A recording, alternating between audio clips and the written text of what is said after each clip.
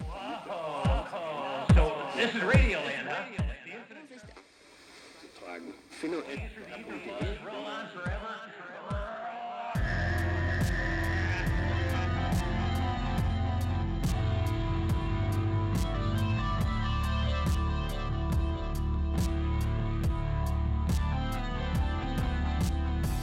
I'm Linnea, and I like Death by DVD. It's a statement.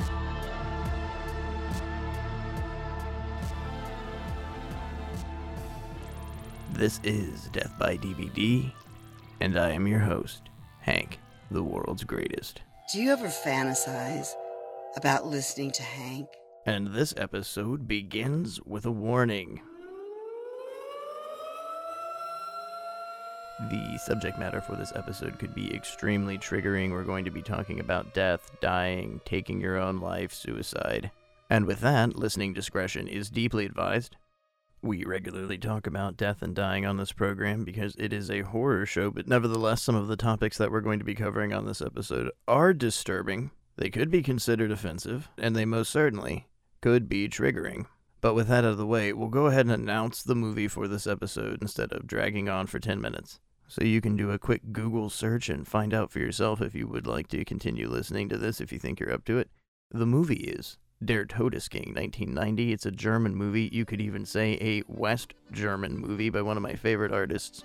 And I mean that sincerely. Jörg Buttgereit. I've discussed his work before previously on this program, and I do believe there was a warning on that episode. That was Valentine's Day 2021. We did Necromantic.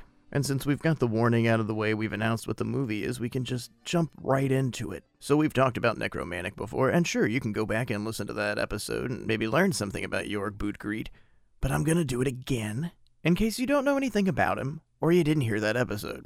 And, well, he's a German writer and director. Most famously and infamously, he has Necromantic, Necromantic 2, Der Todesking, which came out in between those two films. Necromantic's 87, Der Todesking's 90, shot in 89, shot almost directly after Necromantic, and Necromantic 2, which sort of followed in suite with Der Todesking, and then you've got Schramm from 1993. And that's just feature length, there's much more. Now, I would like to dedicate more time to Jörg, because I've already said he's one of my favorite artists. But unfortunately, this episode is not going to serve as a biographical piece for Jörg Buttgereit. And I'm sure as the show progresses, I will pronounce his last name different multiple times. And I apologize for that. Now, when you begin something with a statement as personal as this person is one of my favorite artists, you usually would take a moment to explain that. I'm not going to. What I'm going to do is I'm going to talk about this film. And by doing so, I hope that you could understand or see why I consider him one of my favorite artists. And I'll make a bold statement before we really get things going here. I liken Jörg to someone like Hieronymus Bosch, the painter. Painted very famous visions of hell biblical paintings. Incredibly detailed and vast landscapes of death and woe and pain and suffering. But when you look into the painting, when you look into the meaning of the painting, for the most part, they're not as dreary as you would think. They're very righteous. They come from a extremely under the love and cloak of God's true love place. And his paintings are constantly misconstrued, and they're used inappropriately, they're referenced inappropriately, they're spoken about inappropriately because of the visuals, because of the visual representation of what you are perceiving, without acknowledging perhaps more than meets the eye. And I think Jörg Buttgereit is very similar in those aspects. His movies are often looked upon by the masses, the horror underground, or whatever you want to say, since Necromantic came out, has adored him for the exploitation aspects of his films, the boundaries that he crosses, the visuals that he brings forward. But with all of his movies, Necromantic 1 and 2 included, I think there's a much deeper message, and you can go back, as I've already referenced several times, and hear that episode about Necromantic where I talk endlessly about the movie means much more than just fucking a corpse.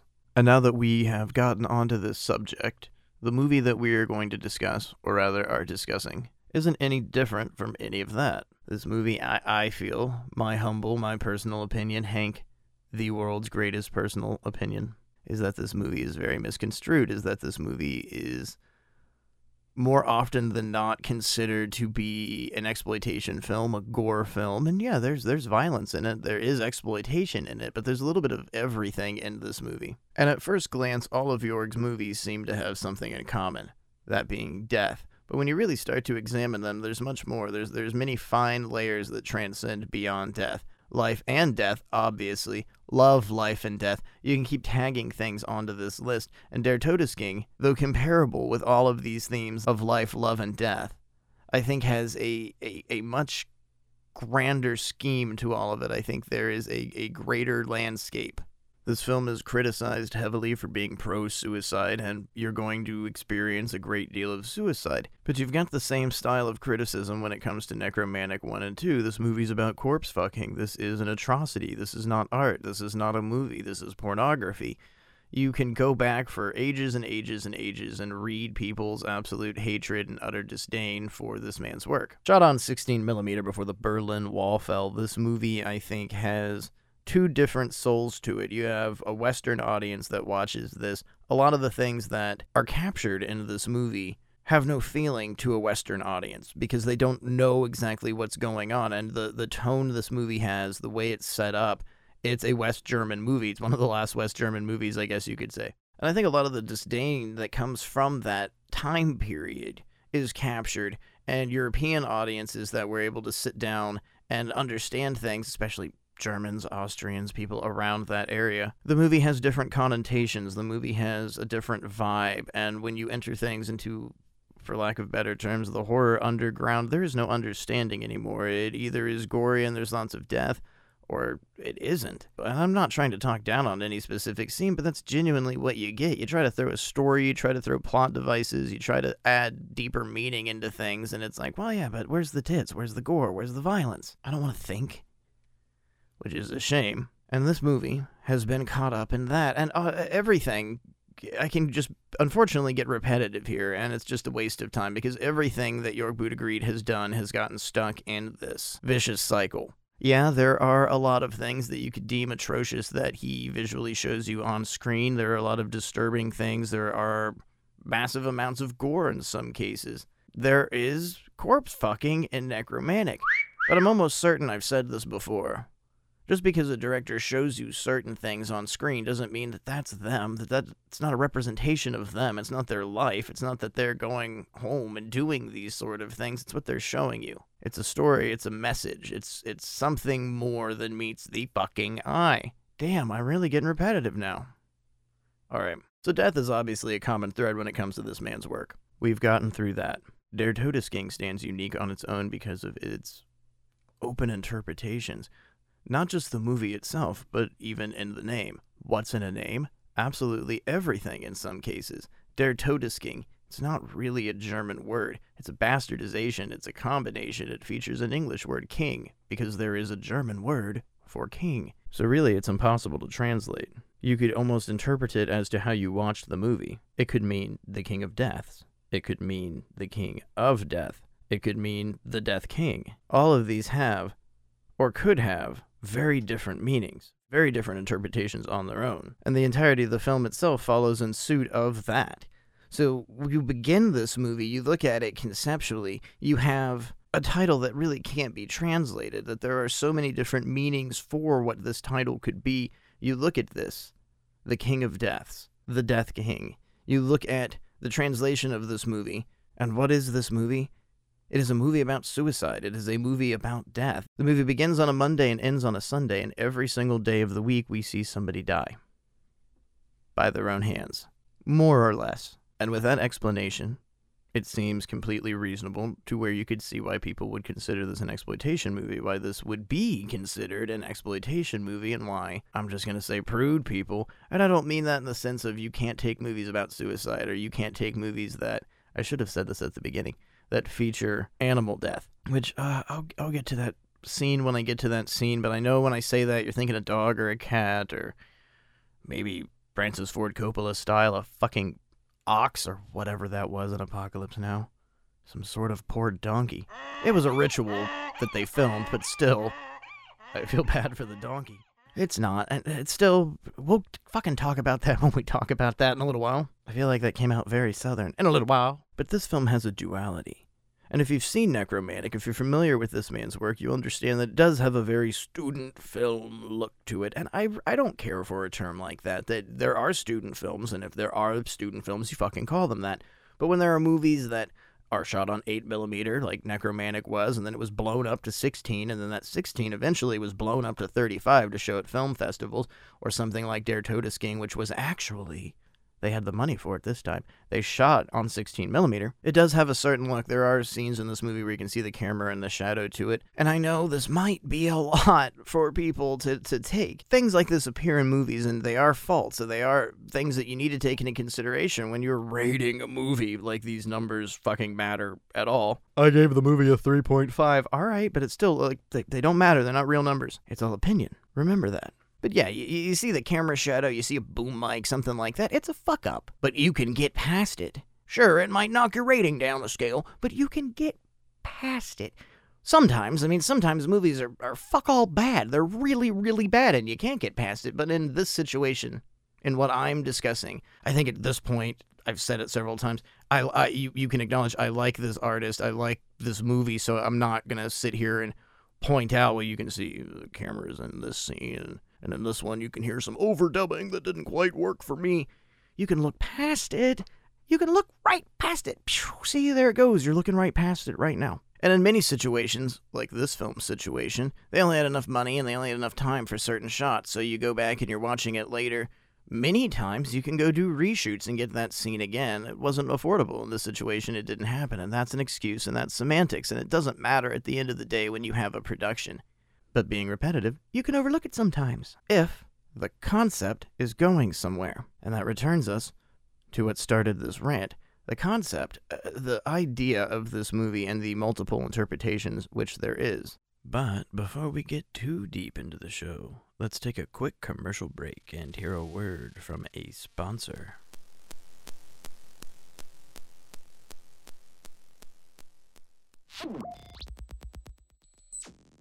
Depression.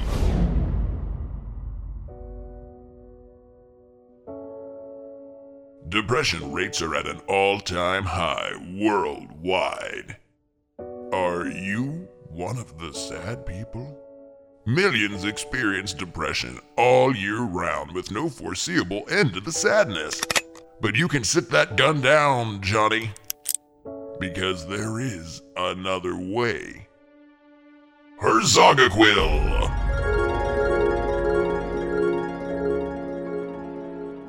Herzogaquil is a way to chase the perpetual darkness that envelopes your life morning, day, noon, and night away. In fact, you won't feel anything. Herzogaquil is a high-dose tranquilizer that affects how your brain functions. Goodbye emotion!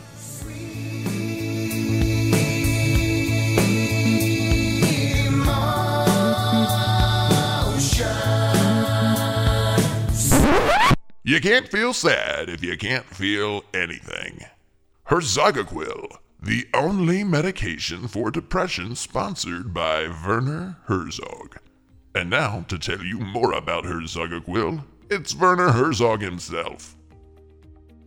Yes, I am Werner Herzog. I believe the key to all things is pain and suffering, and through tremendous pain and suffering, great things may be achieved.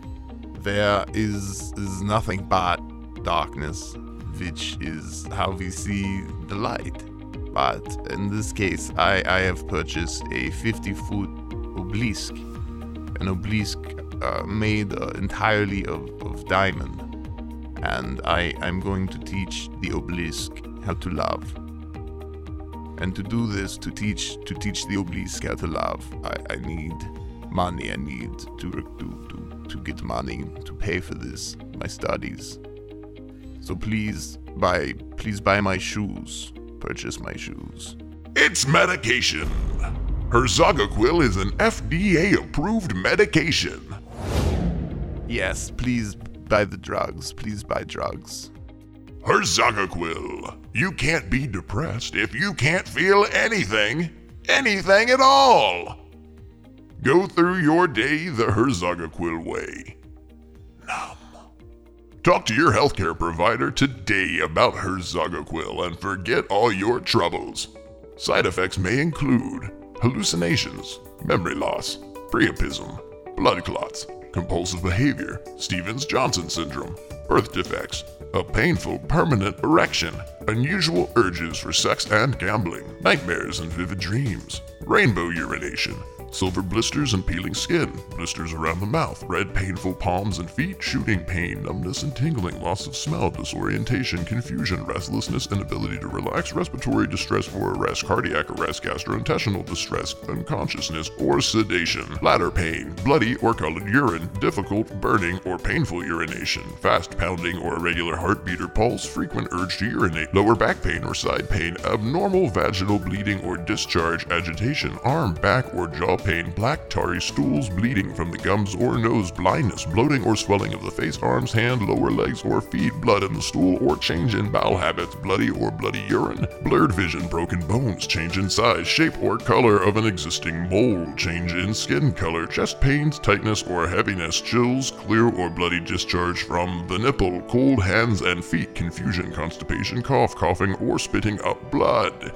Decreased urination, decreased vision, depression, difficulty with breathing, difficulty burning or painful urination, dimpling of the breast skin, dizziness, drowsiness, eye pain, fainting, fast, slow, or irregular heartbeat, fever, forgetfulness, frequent urge to urinate, general feeling of illness, hair loss, headache, hives, itching skin rash, increased thirst, inverted nipple, irregular breathing, irregular pulse, irritability, light-colored stools, loss of appetite, lump in the breast or under your arm, lump or swelling in the stomach, moles that leak fluid or bleed, muscle cramps or spasms, nausea, new mole, night sweats, no blood pressure or pulse, noisy breathing, numbness or tingling in your arms, leg, or face, pain, redness, or swelling in the arms or legs without any injury present, pale skin, persistent non-healing sores on your skin, pink growth, puffiness or swelling of the eyelids or around the eyes, face, lips, or tongue, raised, firm, or bright red patch, redness or swelling of the breast, seeing or hearing things that are not there, seizures, sharp back pain just below your ribs, shiny bump on your skin, slurred speech or problems with swallowing, sneezing, snore on the skin of the breast that does not heal, sore throat, sores, ulcers, or white spots on the lips or mouth, spitting up blood, stiff neck, stomach pain, stopping of the heart.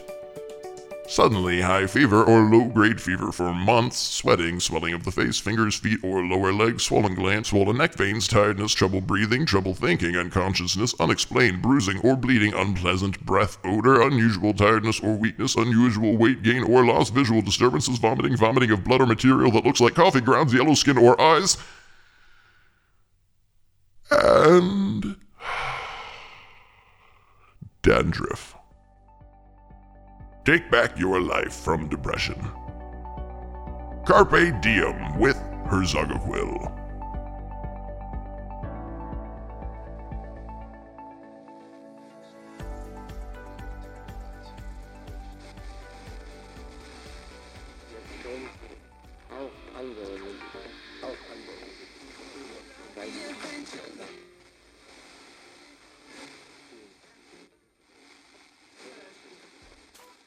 Hey, I'm Steve, I'm Crypto Zoo. and we co-host the Steve and Crypto Show, where we chat about pop culture, horror, entertainment, and everything in between. And right now, you're listening to one of our favorite shows, Death by DVD. When you're done listening to the Death by DVD gang, find us, the Steve and Crypto Show. We're available on Apple, Spotify, Stitcher, and just about anywhere you listen to your favorite podcasts. And now, enjoy Death by DVD. Whoa. So this is Radioland, huh? The infinite eternal, the waves through the ether fuzz roll on forever. Gibt's irgendwas zum Feiern? Då sein die zwar dabei. Mein Mutter und mein Vater, die zwei, die seiner Hit. Sie singen und sie tanzen, als Morgen. I don't think there's any right or wrong way that you can look at this. And I would say with some of his other work, like Necromantic, there is a right and there is a wrong way. This movie is an expression of death. But what is death? Death is dying, we know that. And it's a tool that's used in every horror movie. It's the finalization. It's in the United States and one or two other countries. It's the heaviest penalty for crime. They kill you. And I would say the majority of people fear death. They fear the concept of death. They fear the idea of it as if it was an actual entity, not something natural that happens to absolutely everything. Something that we all have in common with the work of Jorg Butgeriet. We all die. Doesn't matter who we are or what we are, we're all going to die. But also on the other hand of that, we all live. We have that in common too. And we don't fear that. We don't fear life. There is no entity for life. We don't envision it. When it comes to death, you've got this skeletal thing with a long black cloak. You're afraid of it. It takes your friends, your family, your loved one, your pets. You hate it. But you don't envision life. There is no long flowing white cloak. I mean, what's the opposite of a skeleton? Somebody with skin on? Yeah. I mean, where's that visualization? Where's the love for life? If you fear death, then you think you would love life. But most people just have this adamant fear and hatred of death. A misunderstanding, because death has multiple interpretations. Death could be multiple things, but the one thing death isn't is an entity. Is a figurative thing, is a real thing, something that you could put your hands on. You can't strangle death, you can't smack death, you can't kill death. But we hate it and we fear it like it's a creature living under our bed about to crawl out and ruin everything that we know. So with that thought in mind, death is the boogeyman. He's gonna get you. He's gonna get you. The boogeyman is coming. What Der Todesking manages to do is refine that fear. I think most of this movie, you are looking at the situations, looking at these days of the week through the eyes of death. Death is not your enemy. Death is certainly not your friend, but death is not your enemy either. Death is transparent, and they're not out negatively to get to you. Death is doing its job. Death is a store clerk worker. You come in, you buy something, you leave. You don't remember their name. You don't even remember what they look like. That's what death is. It's just doing its job. If it was a personification, if it was an entity, it's not coming after your great aunt out of any form of animosity. It's work. But there's a natural aspect to all of this because everything lives and everything dies. Of course, that doesn't solve pain, that doesn't solve woe, that doesn't solve misery or suffering. Some people die ghastly, painful deaths. Others die by their own hands. Some live to be 105 years old and die peacefully in their sleep. Some are children that are taken way before their time, and you can't understand it. Why would death do this? And I am really trying to keep religion out of this.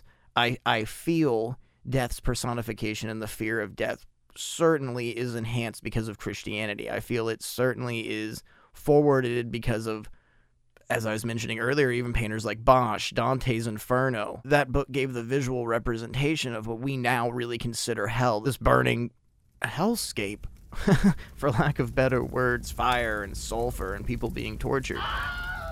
But before that, hell was just being away from God's love.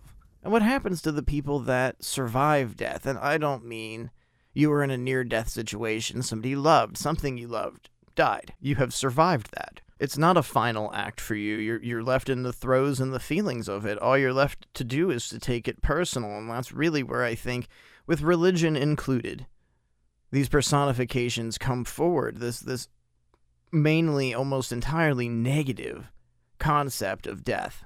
But I don't think that death is to be feared. I don't think death is to be hated. It's very misunderstood, and it's affected me. I've experienced a great deal of loss in my life. And of course, I discovered this movie by most of the same means that I think everyone that has seen it found it. I saw his other work, and I wanted to see something really screwed up. And the first few times I watched this movie, I can honestly say, in the last decade, definitely, I've seen this movie 10 times. I'm familiar with it. As I have aged and experienced this movie, I've looked much deeper into it, and that comes, of course, with experience, the unfortunate experience of death.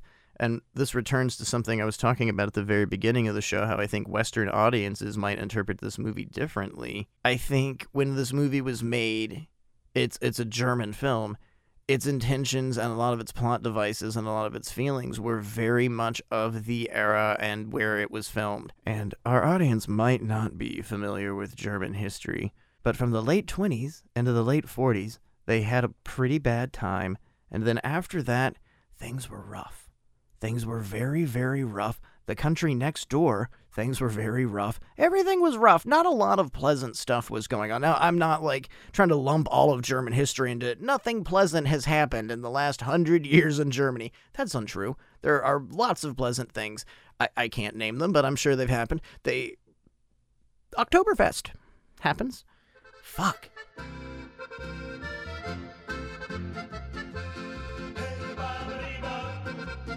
I like Germany, okay? I don't want to offend any possible Germans listening to this show. But they did have a little bit of a hard time there. In the 30s, 40s, there was some stuff going on. And it did really affect politically, not just politically, it affected not them heavily, yes, but the fucking world. And we're still in the reels and throes of what happened in World War II. It changed everything.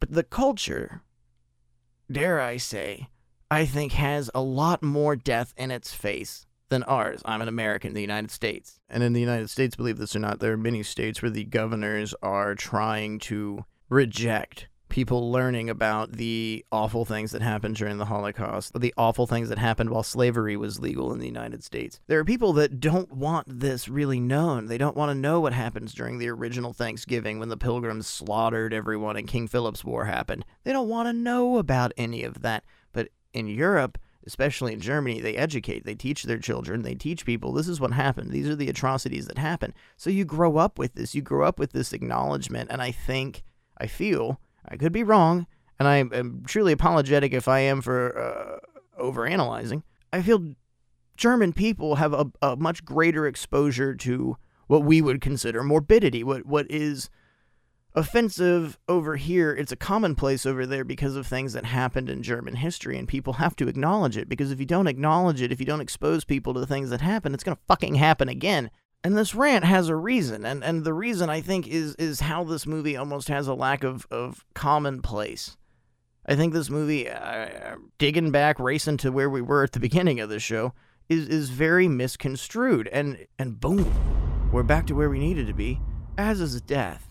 Now, you can wax philosophical and talk about how beautiful death is, because there is an inherent beauty to it, the circle of life returning to what was once the void. You come from nothing, you return to nothing. And some of that will be present in the 7 days of death that we'll discuss. But the point of this rant, where I'm trying to go with this, is the ulterior motives of this movie. It's not to beautify death, it's not to glamorize suicide, and it doesn't condone it by any means, but I think it's a natural showing. I feel you, the audience member, are watching this through the eye of death, that it's not a camera. It is in some situations, but the majority of this movie is almost like death waiting to do its job. You're just kind of sitting there waiting and waiting and waiting, and then finally it's time to clock in, you've done your job, and it moves on. I think there's something really plain about that. I think there's something really plain about that concept for the movie. And I don't mean plain in an offensive or a bad manner. It's just, you read about this, you look into the film, and I'm not going to cite or name anyone specifically, but it's always discussed as it being convoluted and it's hard to understand. And did you watch it? Just watch it. There's nothing to understand. It's all your interpretation. That's what you're shown. I mean, each piece is a little show itself. And it's a show of death, and you're watching it, and you interpret it however you want to. Now, we are going to discuss, I'm going to go through the 7 days of death, and I will tell you my interpretation, what I think about it. And if you can take that as your own. There is nothing right, and there is nothing wrong, because there is nothing right or wrong with death, and there is nothing right or wrong with life. You live and you die. All the things that happen in between, the inner monologue, the narrative that you have, even when you're listening to something, if you're agreeing with something, disagreeing, when you're sitting at a fast food restaurant reading the menu and you hear that voice inside your head, all that's lost when you die, but it lives while you live. There's a beauty behind all of that. There are experiences and things that you have done, touched, smelled, that die completely with you. And we'll get into that, actually, in just a few minutes. But the fear of death, the fear of death as a killer. Let's use Halloween. I use that as a whipping boy so much on this fucking show, but John Carpenter made a perfect movie the first Halloween when it comes to the concept of fear. And I feel the more recent ones, Halloween 2018 and Halloween Kills, somewhat return to that, but they've even given too much of a personification to it. Michael Myers, you know nothing about. He's a little kid, kills some people, grows up and kills some more people. Why? Who knows? Doesn't matter. Wearing a mask, can't even see his face. Black eyes like a doll's eyes. It's really scary. What makes it really scary, and I've ranted about this before on this program, it's the fact that you don't know anything. It's just evil incarnate, as Dr. Loomis says in the film, but it's the personification of death in that movie. When Michael Myers is doing something, really, it's death. It's the Grim Reaper. That's what Carpenter wanted to show you. That's the fear of it. This is death. Der Todesking, we are death. We are watching. We are waiting. And to quote Blink-182, commiserating. But I feel the emphasis needs to be non-threatening. When you're watching this movie, you are sitting there and watching it. You're not doing anything. You've got your hands clasped, or maybe you're smoking a cigarette, or maybe you're eating popcorn, but you're not doing anything. You're watching. And that's what death is doing. And really, when you think about it, your whole life, isn't that what death is doing? And not in a menacing way, but people die left and right in unfortunate accidents. They kill themselves. They die of cancer. They die of old age. They get burned to death in a forest fire. They get mauled by bears. I don't know why I'm going into the forest with this. Out of ideas, I just keep thinking about stuff that happens in forests for some reason. There are a lot of accidents that happen in forests, though. I mean, be careful, especially in state parks. People go missing in state parks a lot. It's creepy as shit. If you go to a state park, take a friend. Tell somebody. But it's not personal. Death is just sitting there waiting because that's its job. That's what it's supposed to do. It's a part of nature. And yeah, nature's really scary. Damn, nature, you scary! Damn it, we're going back into the woods. Bears are fucking terrifying. When they're minding their own business, they're perfectly fine. When you invade their business, they're gonna fuck some stuff up. I mean, poor Timothy Treadwell, he wasn't even really doing something wrong. Got eaten by a big old mean bear, though, because it was hungry, and that's the bear's nature. And I know, I'm sure this is exasperating at this point, because I'm overtly explaining, and I'm going in and in and in and out and out and out, and I'm re-explaining it, and I keep getting back to the same point. But I think that's what I find the most fascinating thing about this movie, is you are allowed to look at the concept of death almost as death, and there is no fear to it anymore. I think the experience of this movie almost lets you come to terms with death. I want you to imagine, in your mind, what death looks like. The personification, a face, an entity. And then I want you to take that, and I want you to imagine death doing your job. I want you to imagine death doing a mundane task that you do every single day, that you do autonomously. You just do it. If death was just like us, wouldn't its business be as autonomous, as mundane, as boring to death as it is to us? If you work at a grocery store, do you come home and talk rigorously about checking people out? Or do you just try to escape and forget the fact that you have to deal with horrible asshole people all day? Death is probably the exact same way. It has to deal with people all the time. People complaining, people angry, and it's justifiably so. I mean, you're gonna die. Of course you're gonna be angry. I'm sure many people can't come to terms with the concept that they are not immortal and that everything they've done their entire life has a reflection upon other people. But that's the same way for death, and we don't give it any sympathy. We don't say, well, death had a really hard life. Death has to get up and cause death every single day. I think that's a pretty shitty job. So when you experience this movie and you're watching it, I really take that deeply into my psyche, that this movie is death sitting on a couch nearby watching this. And what really helps is the camera angles, which to an extent you could say are experimental, but they're really not. There's a lot of spinning camera. There's just it's almost perplexing to me because it's like a fly on the wall syndrome. The way the camera is set up for almost all 7 days.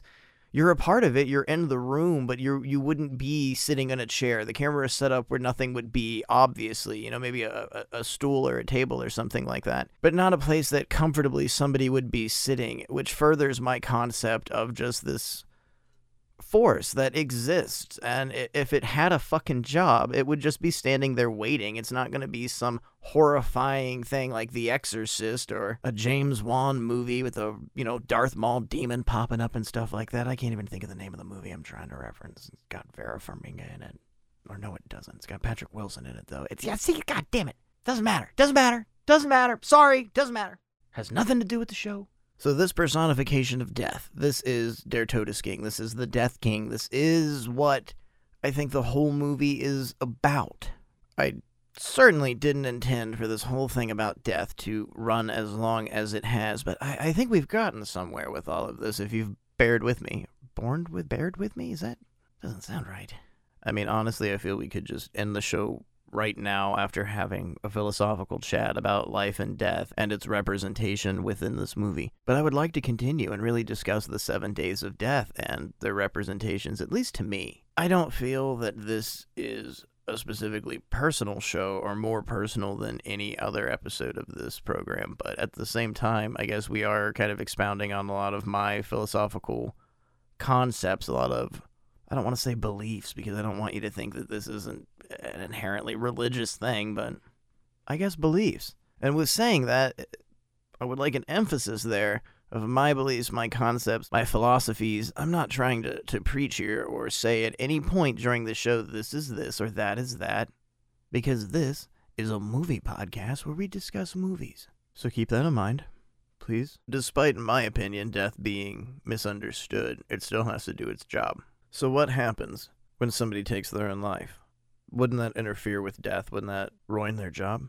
I mean, on the grand scheme of things, you can believe that everything is predestined and that things are going to happen no matter what you do, or you can believe that things happen because of what you do, and that's why things happen, because of cause and effect. Regardless of that, wouldn't death be present either way? Which furthers my belief that you're watching the movie via death. When all beautiful things happen, when life happens, when a new life is born, death is still present. If one thing is present, then how is the other one not there? When the sun goes down, it's still light on the other side of the planet. It's always a reversal. The two things are simultaneously happening at once, so life and death.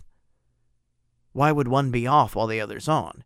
And just like the rest of us, death has to get up for work on a Monday. The first story shows one of many letters that we will see throughout this film, and it seems to be a common misconception that all the letters are one and the same. They are not. They, for the most part, are all different. This first letter, I believe, shows up one more time in the movie, but everything else is completely different. And I feel it's easy to see if you look at the letters that are being written by this gentleman on Monday morning. He's writing a suicide letter, multiple suicide letters, and sending them out to presumably friends and family. He calls his job, politely lets them know that he will not be coming into work anymore and that he's going to quit. All the while, us, the viewer, Death, is exposed to his apartment. It's covered in posters of aquatic things, fish. He seems to have a connection to the ocean, a great connection to fish in general. And something I think is interesting, York Buttigieg has said that fish are confusing. It's hard for a fish to communicate. And there is no real beauty with anything you're watching. It's very simplistic. It's almost voyeuristic. You're watching this person eat dinner, they shave, they're writing these letters, all the while in their own little aquarium. All the while, I think what we're being shown, my opinion of what we're being shown, is the detached similarities to this person. A fish trapped in a cage, away from its own kind, away from its natural habitat, swimming endlessly in confusion with no way to communicate to this weird beast that dumps food inside of its cage. I think what we're being shown here is a representation of this person's psyche, their detached feelings from the world, their coldness, that they're alone in this tank. And all the while, we're being shown a fish, his fish, a goldfish, in a very ugly bowl. It's not pretty. They've not put any plants in it. They've not put a heater in it. There's nothing nice. And that's the emphasis. The character crawls into a bath and begins taking pills and drinking, and the fish begins sputtering and dying and gasping for breath. At the beginning of the show, I mentioned that there was an animal that was harmed during the making of this movie. This is the scene a goldfish is killed. And I don't mean to say that without any emphasis. A goldfish was killed. It's sad, yeah. I don't know. I don't know what to say that I haven't said before. We've discussed movies like Cannibal Holocaust and the atrocities. It's not okay to kill a fucking animal for your movie. It's 30 years old. They electrocuted it. They electrocuted the goldfish for the scene. And it's... I just guess I'm going to dig myself a hole here, but I'm going to be honest and state my opinion. Yes, it's very awful to kill an animal for the point of your movie. Is it necessary? No, not in the least bit. But what shows up on film and what you watch in this movie, it's devastating. And I guess this says something about me. Watching this fish die as the character dies, I feel disdain. I feel a great deal of heartbreak. I think that's the point. I think was the emphasis. And yeah, there's so many other ways that it could have been shown. Just pushing that aside, you go from watching this rather mundane action, somebody writing letters, talking on the phone, eating dinner, shaving, then they kill themselves. It's not dramatic. What's dramatic is you watch this creature die, you watch this fish die, and I think that's supposed to be the transition. Not everything is dramatic. Not every moment of life is dramatic, including death. It all seemed a bit quaint. It all was rather bland, but it was this person's last moment, their last significant moments on this life. All their thoughts, all their everything, their memories are about to die with them. It's not always action. It's not always bloody. Death is not a slasher with a mask and a butcher's knife. And that's Monday. Tuesday, I think, is a lot of fans' favorite segment. It's not mine. And this is something that I've always wondered and been a little bit confused by. We enter a man going to a video store, and there are a lot of awesome titles the camera shows us. You've got Miss 45, a bunch of Tales from the Dark Side, Day of the Dead, Necromantic. I think Breakfast at Tiffany's is shown. The guy's wandering the video store. He picks out a movie. He picks out Vera, Gestapo's Angel of Death. And while he's checking out, he stops and he talks with the clerk, and he pulls his mail out, and he's got a letter, and he reads the letter. And it's the suicide letter for Monday. He reads it and is talking to the clerk and says, "Oh, homeboy's gonna kill himself." To which the clerk replies, "Nah, that guy's full of shit. So anyhow, this is how much you owe me." It's just things that happen in life. And I know checking out at a video store is an antiquated thing, but it used to be a mundane activity that we did all the time. He goes home and he watches the movie. And this isn't my favorite segment, but I do think this is one of the most interesting things about the movie. Earlier, I was ranting about my presumptions of German culture and how Germans have much more morbidity, have much more death, and even their childhoods than an average American has in most of their lives. They deal with a great deal of darkness, and they're educated on this darkness. That's the important thing. But there's a lot of films, there's a lot of things historically that everybody else can acknowledge, everybody else can see that are just outright banned in Germany. They're illegal, they don't exist, you can't get a hold of them. One of those things is Nazi exploitation films and Nazi sex exploitation films. And of course now, in the age of the internet, it's very, very different. But we jump in our time machine and go back in time. Things like Ilse She-Wolf of the SS, they were heard of, people could find them, but they were just completely forbidden. So you grow up in a culture that has to acknowledge the atrocities and the terrible things that have happened even, before you were born, in a time period that you have nothing to do with. You hear about these movies, of course it's going to be enticing. And it's like the concept in the United States, I think it's defunct now, but there used to be this program called the DARE program where they would have police officers come to schools and they would teach children about drugs. And years later, you come to find out having these cops come to schools and teach kids about drugs made them want to do the drugs more than they ever would have in the first place. That some of these kids would have never known about crack or heroin or what it did to you when they were 8 or 9 years old beforehand. That it was the fucking pigs educating people on how to do drugs. And then you wonder about the war on drugs. Wow, off subject, but still, frame of reference here. It's a pretty apt frame of reference. My point being, you hear about these drugs. Oh yeah, shit, I want to try that. That sounds kind of interesting to me. You tell somebody about a banned movie that's a weird sex torture film about the Nazis, and you are living in Germany, you know that this happened in your culture, in your country, you know that this was a part of your history. Of course you're going to want to watch it. You're already into horror, and I mean, I'm saying a horror fan, I'm saying an exploitation fan. I'm looking at a 16-year-old in 1980 Germany that is into Mario Bava movies. They're going to want to find something like this, and that's really where this entire segment comes from, that I think you have a deep representation of not just fetishism, but pretty much fetishism from a German angle of going after these movies, and then you find them and they're absolutely ridiculous. We've talked about many of them on this program before. The Nazi exploitation films are fucking hysterically bad. They're almost always about sex. They're almost always over the top pornographic levels of just lewd and bananas behavior. Everything is nonsensical, non-believable. I mean, you have films like The Night Porter, which I wouldn't say is a Nazi exploitation film, but it's an articulate sexual movie. Dirk Beauregard is filthy in that. And there's the aspects that were taken and formulated many, many years later, and that became the exploitation. So this guy is watching this film, and it's pretty detailed. I mean, what Jörg Buttgereit and company has done is pretty much done a pseudo-mock Nazi exploitation film. You get a penis being cut off. This guy is watching this at home. He's taking the movie. He's watching it at home. And again, you're watching this from the corner of the room. You're watching him watching this and experiencing all of it as if you're a member of the party, as if you've been invited there, and or death just sitting in the corner. And something that's clever throughout the entirety of Dare Toda Skiing is a lot of the violence that you're exposed to, a lot of the graphic violence, death, and murder is through other venues, because entirely this is suicide. That's our lead focus here. So when you see a murder, it's a magic trick, because the murder might have not actually happened, which is exactly the story in this case. The man we've been following who rented the picture and is now watching Vera Gestapo's Angel of Death. His girlfriend comes home and she's yelling at him something fierce. There's an issue. He whips out a gun, shoots her right in the head. And I might have not mentioned this before, but I feel the movie, I think I said something to the effects of, it's got a little bit of everything, and that's got comedy included, and I would say even a little bit of slapstick comedy. And I'm not going to boldly state that death can be comedic, but it can. It really can.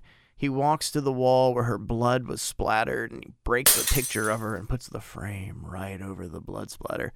Now, it's not like, ha ha, it's not funny. Like, it would be psychotic to find that hysterical. It's the idea that you're being shown this. You just saw something so serious. You saw a man take all these pills and die in a bathtub, all the while his goldfish is dying and sad music is playing. It was pretty traumatic, and now you're exposed to almost something laughable. He breaks the picture frame and he puts it right over the blood spot. It's got like a really punk rock attitude to it. And then we subtly cut and find out.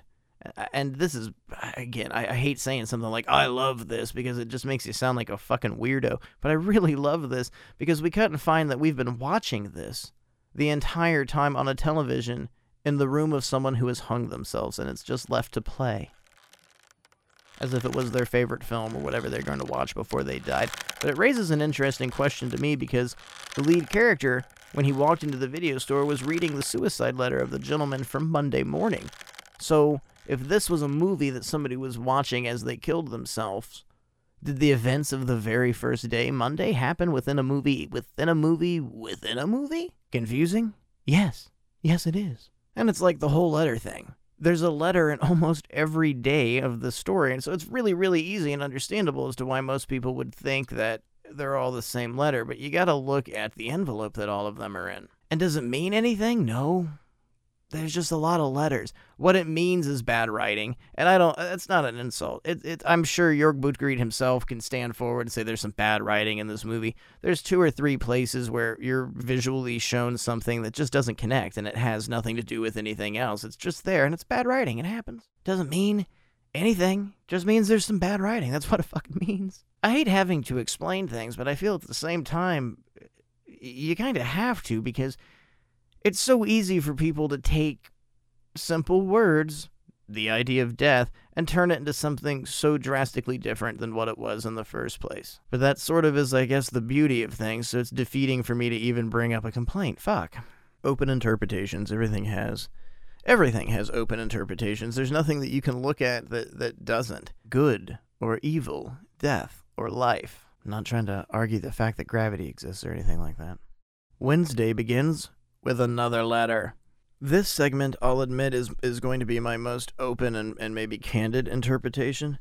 And I'll go ahead and say, I don't know if I've ever fully understood what I'm seeing here. It's a Miss 45 reference. It's obviously a Miss 45 homage, rather. This woman, she has a letter. We can see a little bit of it. Again, we've got the moody music playing. Very similar score to Necromantic. It's raining. But it most certainly is not the letter from the beginning of the movie. Confusing? Yes, it is. This woman arrives at a park bench and she finds a man sitting in the rain. She sits down next to him and he begins telling her a fairly disturbing story about his wife. About making love to his wife and how she bleeds constantly. And it moves forward and forward and forward. And just like the last 2 days, it's mundane. You're hearing the story from an obviously selfish man, a disturbed man. And it eventually blows up. And you find out as the film, this effect, it kind of sucks when you're watching it at home, because you know if you're watching it at home, there's nothing wrong with your DVD, your Blu-ray, whatever you're watching it on. But for the original audience in theaters, the film begins to jump and skip, and it looks like the reel has gotten distorted, the audio drastically changes, it becomes garbled and a little bit scary, and he's explaining he just snapped with his temper over his wife, and he removed her head from the body, and all of this is just becoming deeply intense, but you're sitting at home and you're watching it on a small screen, and it's like, alright, yeah.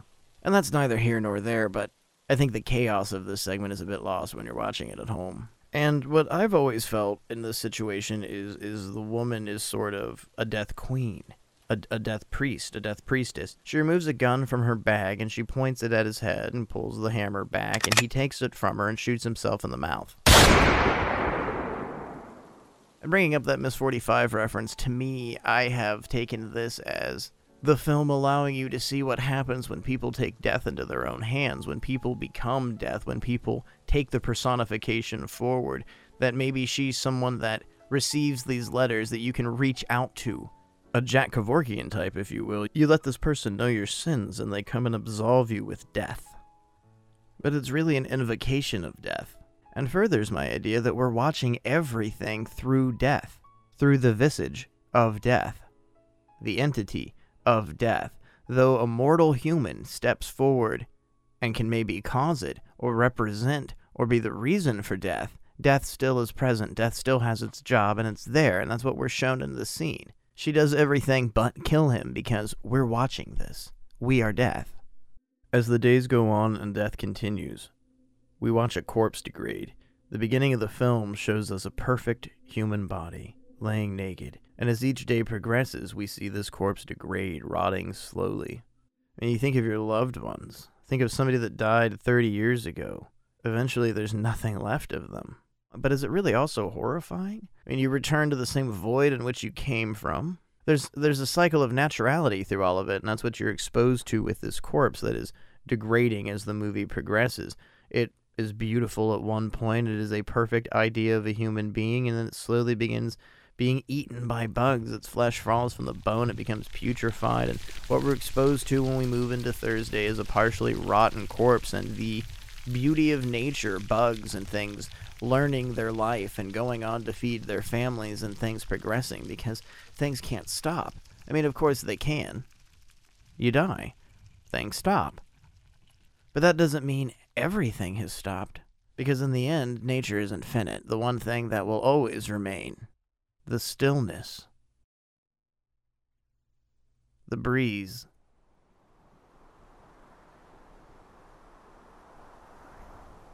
Things like that are forever. Thursday is the most simplistic and what you could say the most film school year one, but it's also one of the most haunting. It's simply footage of locations around this bridge, and you've got names with ages and occupations displayed every few seconds on screen. It takes a few moments because you're expecting something to happen. You're expecting to see life, but you are watching a movie entirely about death.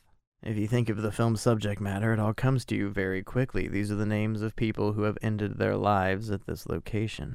And death can be anything. Death can be a person, it can be a place, it can be a thing, it can be an idea, it can truly be all things. It can be almost the omnipotent idea of God, because it's indestructible, it's eternal, it's forever. And that's the representation of Thursday. It's just a place, because death can be a place. It can be anything.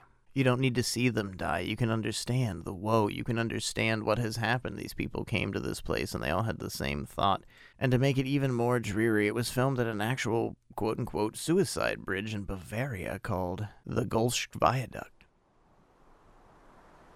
But in this sequence, you've got no soundtrack, just the haunting, hollow sound of the wind. Which that itself really adds to the whole somber vibe. There's something peaceful about it.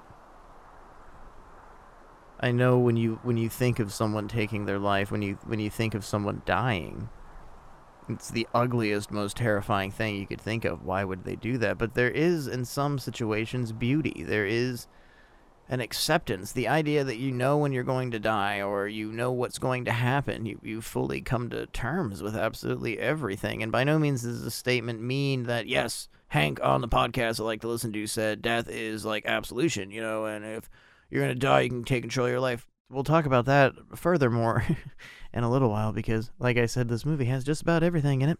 But what we're seeing here is that peaceful neutrality, the understanding, the acceptance, the end, the utmost quiet, peaceful nature of the end, because that's what happens when something ends. It just gets very, very quiet. When you're watching a movie and it ends, what happens? It gets quiet. When you're driving in your car and you turn it off, what happens? It gets quiet. when you die, it just gets quiet. Because there's nothing. At least in this reality.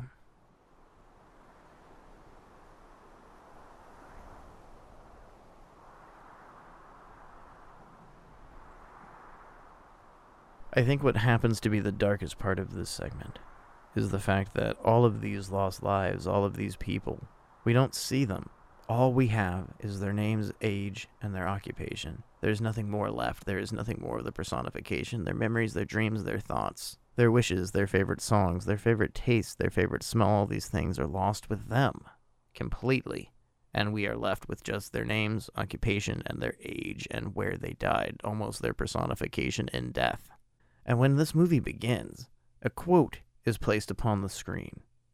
"What kills me will remain my secret." I think that is evident the most on Thursday. We see the corpse further decay, the body deconstructs and returns more to the earth, bugs feed, the circle of life infinitely continues.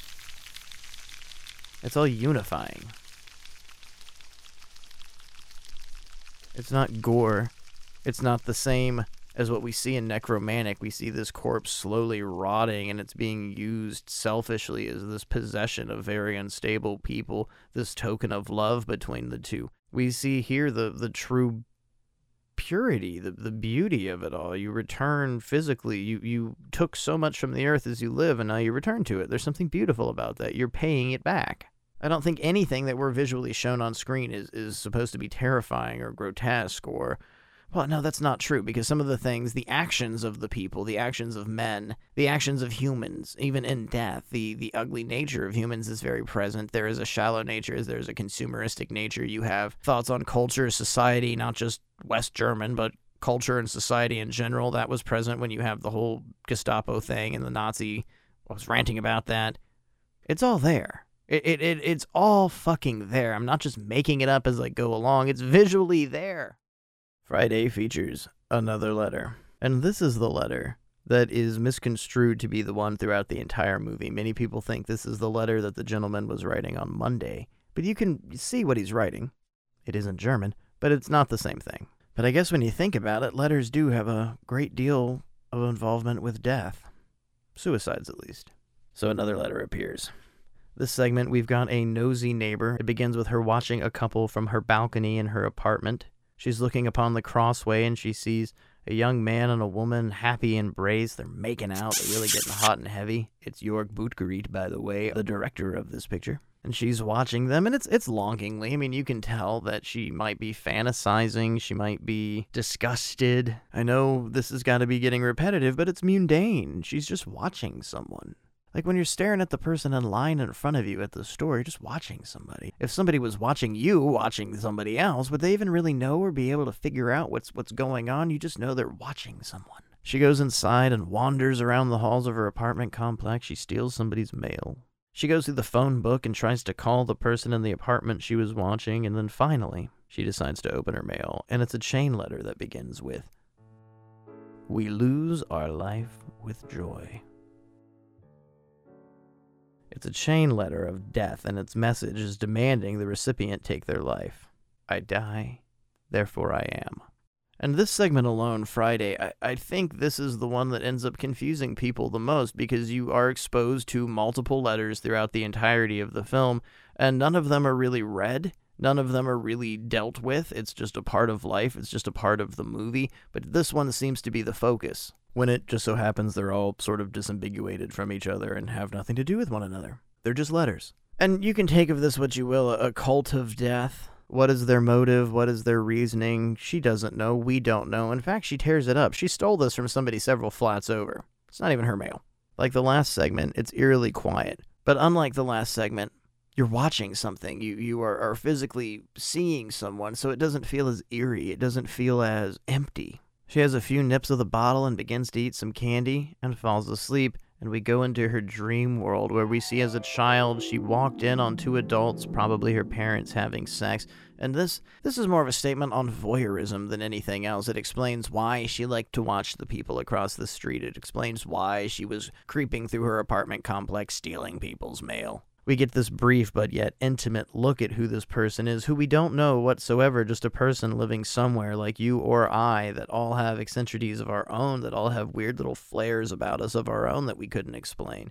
And she awakes and longingly looks outside, hoping to see the couple again. Maybe at this point we feel we're let to know for some gratification, for something that may bring some light into her day. It doesn't matter. It doesn't matter if it's for filth. It doesn't matter if it's sexual. It doesn't matter if it just brings her a glimpse of joy seeing that these people have had fun. Maybe she's lonely. Maybe she can't connect to people. We can go back to the guy in the very first segment on Monday who was this fish of a man trapped inside of his own tank. A very ugly tank. No peace, no beauty in his world. Very similar things. All of these people, they all seem to be craving something. They're all lonely. And for the most part, I'm willing to say remember, I'm saying that every time. It's my opinion. This isn't fact. This isn't fucking college course. I'm just saying some stuff that I feel. Most people that kill themselves are very lonely.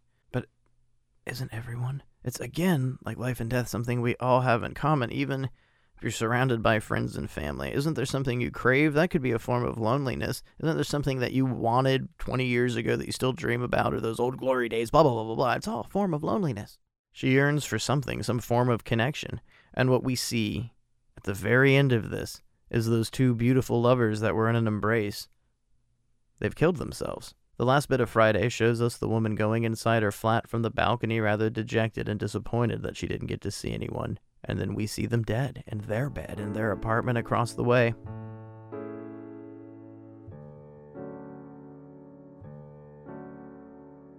I find this one to be very interesting because you don't know or understand the concept of really anything at all on this planet. But people kill themselves, and the survivors of that death, they wonder for the rest of their lives, why did they do this? Did they mean to do this? Was this an accident? How could this have happened?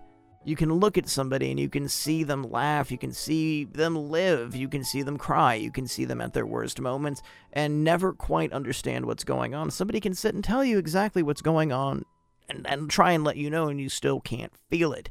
That is something entirely of the person, entirely unique to their perception. And it becomes rather devastating. Most of these do at the end, the conclusion, when you realize that this has been this vision of loneliness. We've watched this person whose days are filled with nothing. They have nothing. They have no one. And the small glimpse of happiness they have is watching the two people across the street kiss. Their passion, their desire, filling her. All the while, these people aren't passionate. These people are filled with misery and woe, and they're preparing to fucking kill themselves. Everything is perception. You don't know anything. You don't know anything at all. You don't know what anyone looks like through anyone else's eyes, or what anyone looks like through their own eyes. So the week ends, I think, with a very mystifying and philosophical look at death. You have no concept of when it's going to happen, what's going to happen, and we're mainly talking about suicide here when it comes to car accidents, fires, murders, and freak occasions, all sorts of stuff, shark attacks. And let's look at Anton Yelchin's death, a terrible incident. Nobody expected that to happen. It's still all a little bit different than suicide, because that's taking the matters directly, that person, into their own hands. And Friday allows us to see suicide through somebody else's perception. This isn't through the eyes of death. This is through the eyes of man. This is through the eyes of somebody that eventually will be affected by it. She's going to learn of this. There will be ambulances. It might be in the newspaper, and she'll sit and she'll look out her window and know those were the people that I used to get a flare of life from. I used to feel something watching them all the while they were slowly dying. Which that itself should make you realize each person you encounter and everyone you see, you really don't know anything at all. We see more of the decaying corpse, and at this point it's gotten rather putrefied. Flesh is falling off the bone. It doesn't really look like a human anymore. There's an idea of a human, but there's not much left. It's returned so much to, I don't want to say its natural state. Before you're born, when you're in utero, you're just really a sack of weird nothing. Your butthole forms, and it eventually becomes your mouth, and you go from a strange sack of goo and become a walking, talking, miserable human being, just like everybody else. But I mean, a butterfly begins as this weird, squirmy, wormy little bug thing, and then makes a cocoon, liquefies itself, and can fly. So what's to say that death isn't a metamorphosis of its own, that there isn't a transition? But this movie doesn't explore those concepts. This movie doesn't add any mystification to what happens when you die. Each day that ends is with death, and it ends because that's what happens. When you die, this adventure, it's ended. And now we move to Saturday. Because of events that have happened in the last 20 years, Saturday's segment, I think, is far more terrifying than it was upon its initial release. We begin with somebody saying it appears to be test footage, and we see footage. It's a person holding a pistol of some kind, which transitions to a girl and a woman reading into a microphone. And the subject matter, of course, is death. She's reading about merciless mass murderers. And then we move to a new scene in which the woman we had just seen, she's in a room, she's preparing for something, and we're watching this through the eye of her camera. Death doesn't seem to be present here. She's strapping on a big rig that will allow her to carry a camera hands-free. And after she gets the camera rig loaded, she pulls out a gun and she loads it. There's a bit of a Taxi Driver homage here, but what I really like is the camera's steady. We're following it through directly the camera's eyes. As I mentioned, there is no one else. There is no room for death. We're watching all of this, and it runs maybe 7 or 8 minutes. No dialogue, just someone getting prepared, somebody facing something.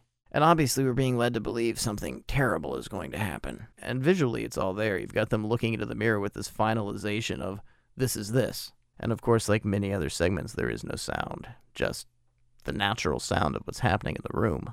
Now we transition to this person walking up the stairs of a nightclub, and the woman we have been watching, presumably, she shoots an employee directly in the face, and then walks into the theater where a rock and roll band is playing and begins to shoot the band and the audience.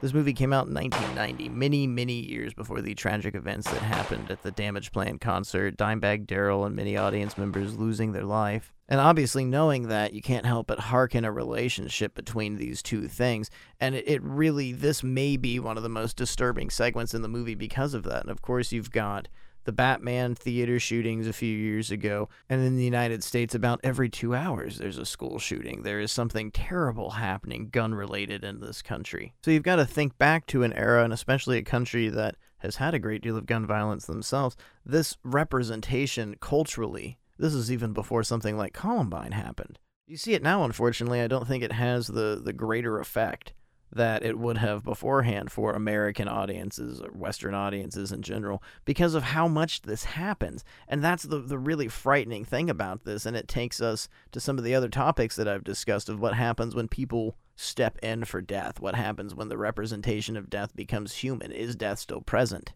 And in this situation, we're still watching things through the eyes of the camera. Finally, an armed audience member shoots the assailant, and it cuts again to show that all of this was footage from some sort of movie. This might be more philosophical than anything else, but it doesn't seem to represent anything to me when you're watching this as a whole. You get to Saturday, and it's almost like Saturday morning cartoons. It's just blind. It's watching the idea of death. It's maybe the only one in the movie that has no representation. In my opinion, I would say it's my least favorite. I said earlier Friday definitely wasn't my favorite. Now I've said Saturday is my least favorite, so I guess at some point that means I have to say which one is my favorite. It's Thursday. Thursday's my favorite. And I think the most emotional. But now we're at the end of the week. It's Sunday.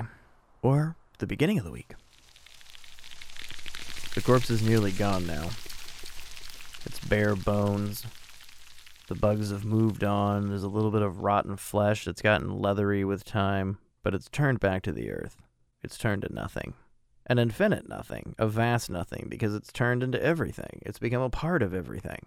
We see a man in his room, and it's a very, very uncomfortable man in his room, and he's seemingly having a nervous breakdown. He's crying, and he's sobbing. He's unconsolable. Something is wrong. What? It doesn't matter. We're not shown what's wrong. That's not the moment that we're experiencing here. This one, dare I say, there's this movie called The Abyss. Or rather, Les Abyss, because I'm not talking about the James Cameron movie. 1963, directed by Nikos Papadakis. It's about the Papin sisters, and the movie is just absolute insanity.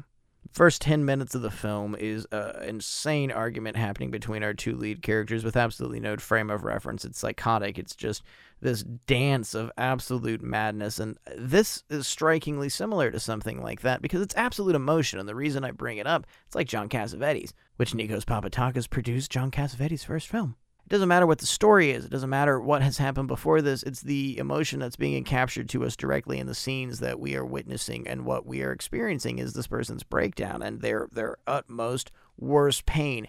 It's the performance. It's the idea of the emotion. They're deeply upset. They're slamming their own head against the wall repetitively over and over and over again, and you are a part of this psychosis. This, I think, is the most present representation of you, the witness, of death, watching, waiting. Does death even have to do something? Does death have to put its finger on you and then boom, you die? Or does death just have to be present? The idea of death. Because you see, the whole point of this, what we've been discussing, is this presence. We have this personification of death, but death isn't such a thing. It's just there. It's a force. It exists. So wouldn't it just be there, present in the room? It doesn't need to touch you. It doesn't need to embrace you. In fact, there is no sweet embrace of death. It's something that's present all the time. It's here in the room with you right now. Because the air you breathe in comes out as something different. The air is dead. It's constant. So you, as death, watched this. You watched the psychosis. You feel it. Just waiting for the moment. And this man just slams his head against the wall over and over and over and over and over and over and over and over again.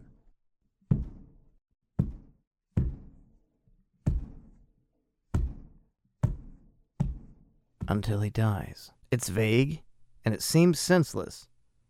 But can't the same thing be said about death?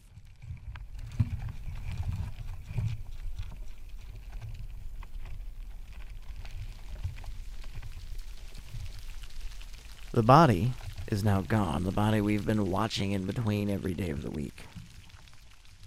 And I feel this maybe is a reference to suicide itself. The act of suicide. Jörg Buttgereit says on the subject, "Don't commit suicide. Nothing happens after that."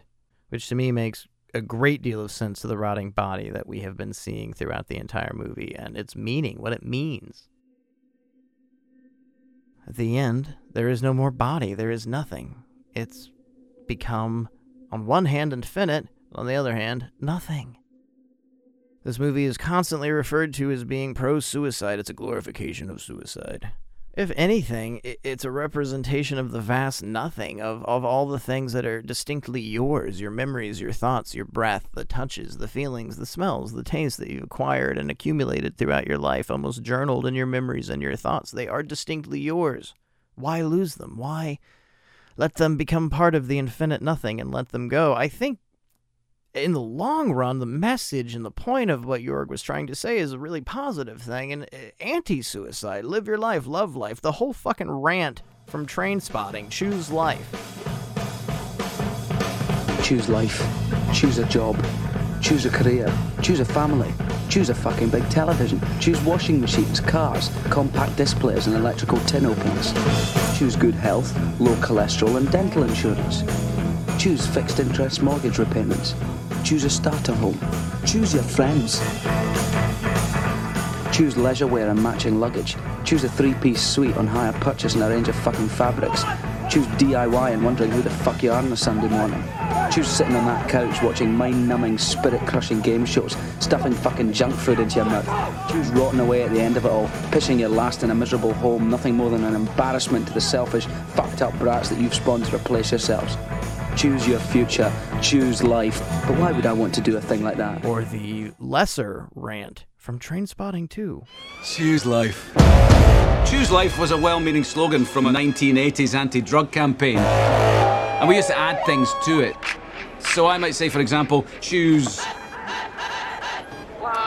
designer lingerie in the vain hope of kicking some life back into a dead relationship. Choose handbags. Choose high-heeled shoes, cashmere and silk to make yourself feel what passes for happy. Choose an iPhone made in China by a woman who jumped out of a window and stick it in the pocket of your jacket fresh from a South Asian fire trap. I think there's a lot of beauty in the mesmerizing amount of darkness and the gratuitous amount of death that you are shown in this movie. I think there is something unequivocally beautiful about that. You're exposed to a drastic, a very heavy amount of death and sadness, and that whole idea of people in their last moments so broken, so upset, they're going to end absolutely everything, and that's what the movie's capturing. Each day of the week, you're watching somebody kill themselves. It's not pleasant, it's not fun, that's not enjoyable. What sort of story possibly could be told with something so dark? There doesn't seem to be any positivity, and I really beg to differ. I really feel there is almost an overwhelming amount of positivity because of what you're exposed to and the various ways you're exposed to it, and also the mundane nature of how you're exposed to it, because that's just what life is. Life mostly is standing around and waiting for something to happen, and then it never happens and you die. And you wonder the entire time, was anything ever going to happen when something you could have been doing it? Doesn't matter what. You're shown the finalization, you're shown the ending, you're given the idea of what happens with this jump, this thought, I'm going to do it, I'm going to kill myself. Then there's nothing. There's just this rotting body, and progressively, Der Todesking shows us that fucking body, man. I mean, you see it. I don't think it's meant to be scary. I don't think it's meant to be threatening. Don't do this. Don't do that. This is what happens. There's nothing. It's all much more open-ended than that, and it returns us to the beginning of the show discussing the name of this movie, Der Todesking. It's a bastardization of an English and a German word. It doesn't mean anything, but it could mean anything. It could mean the King of Deaths, the Death King. The King of Deaths. A force that is there whether you like it or not. Nothing you can do about it. But do you need to fear it? And on that subject, wouldn't fearing it empower it? Death is nothing more than life. And life is nothing more than death. You fear one, but you acknowledge the other, as to where you should embrace both of them. Why fear death if you don't fear life? And if you don't fear life, are you living? All these concepts and more, Der Todesking. Jörg Buttgereit. That's why he's one of my favorite artists. There are a lot of questions that he asks. There's a lot of things that you can read into. There's a lot more on screen than people dying in 16mm. The film ends with this child that we saw at the very beginning drawing a sketch of a skeleton. The Death King. She looks at us and she says, "This is the Death King. He makes people want to die." And then we see an absolutely stunning photo. I wish there would have been film of this. I wish this might have played more into the movie.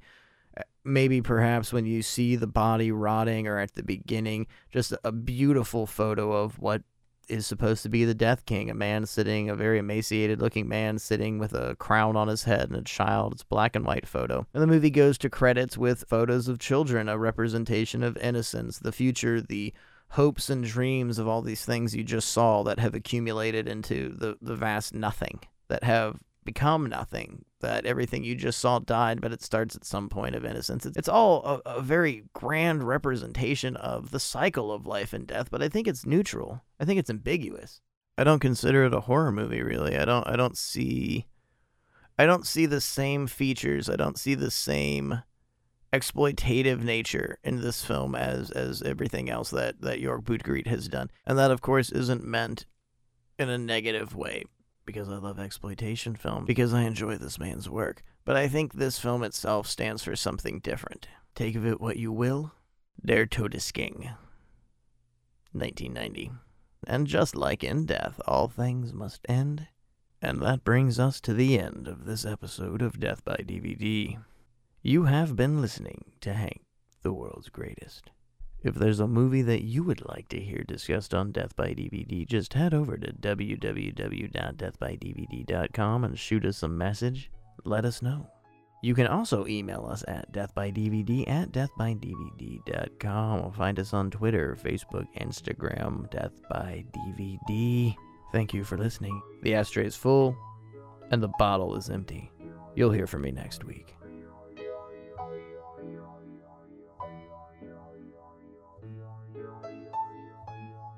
Death by DVD is recorded in front of a dead studio audience. Portions of today's programming have been mechanically reproduced. The management and the staff wish you a pleasant good night and good morning.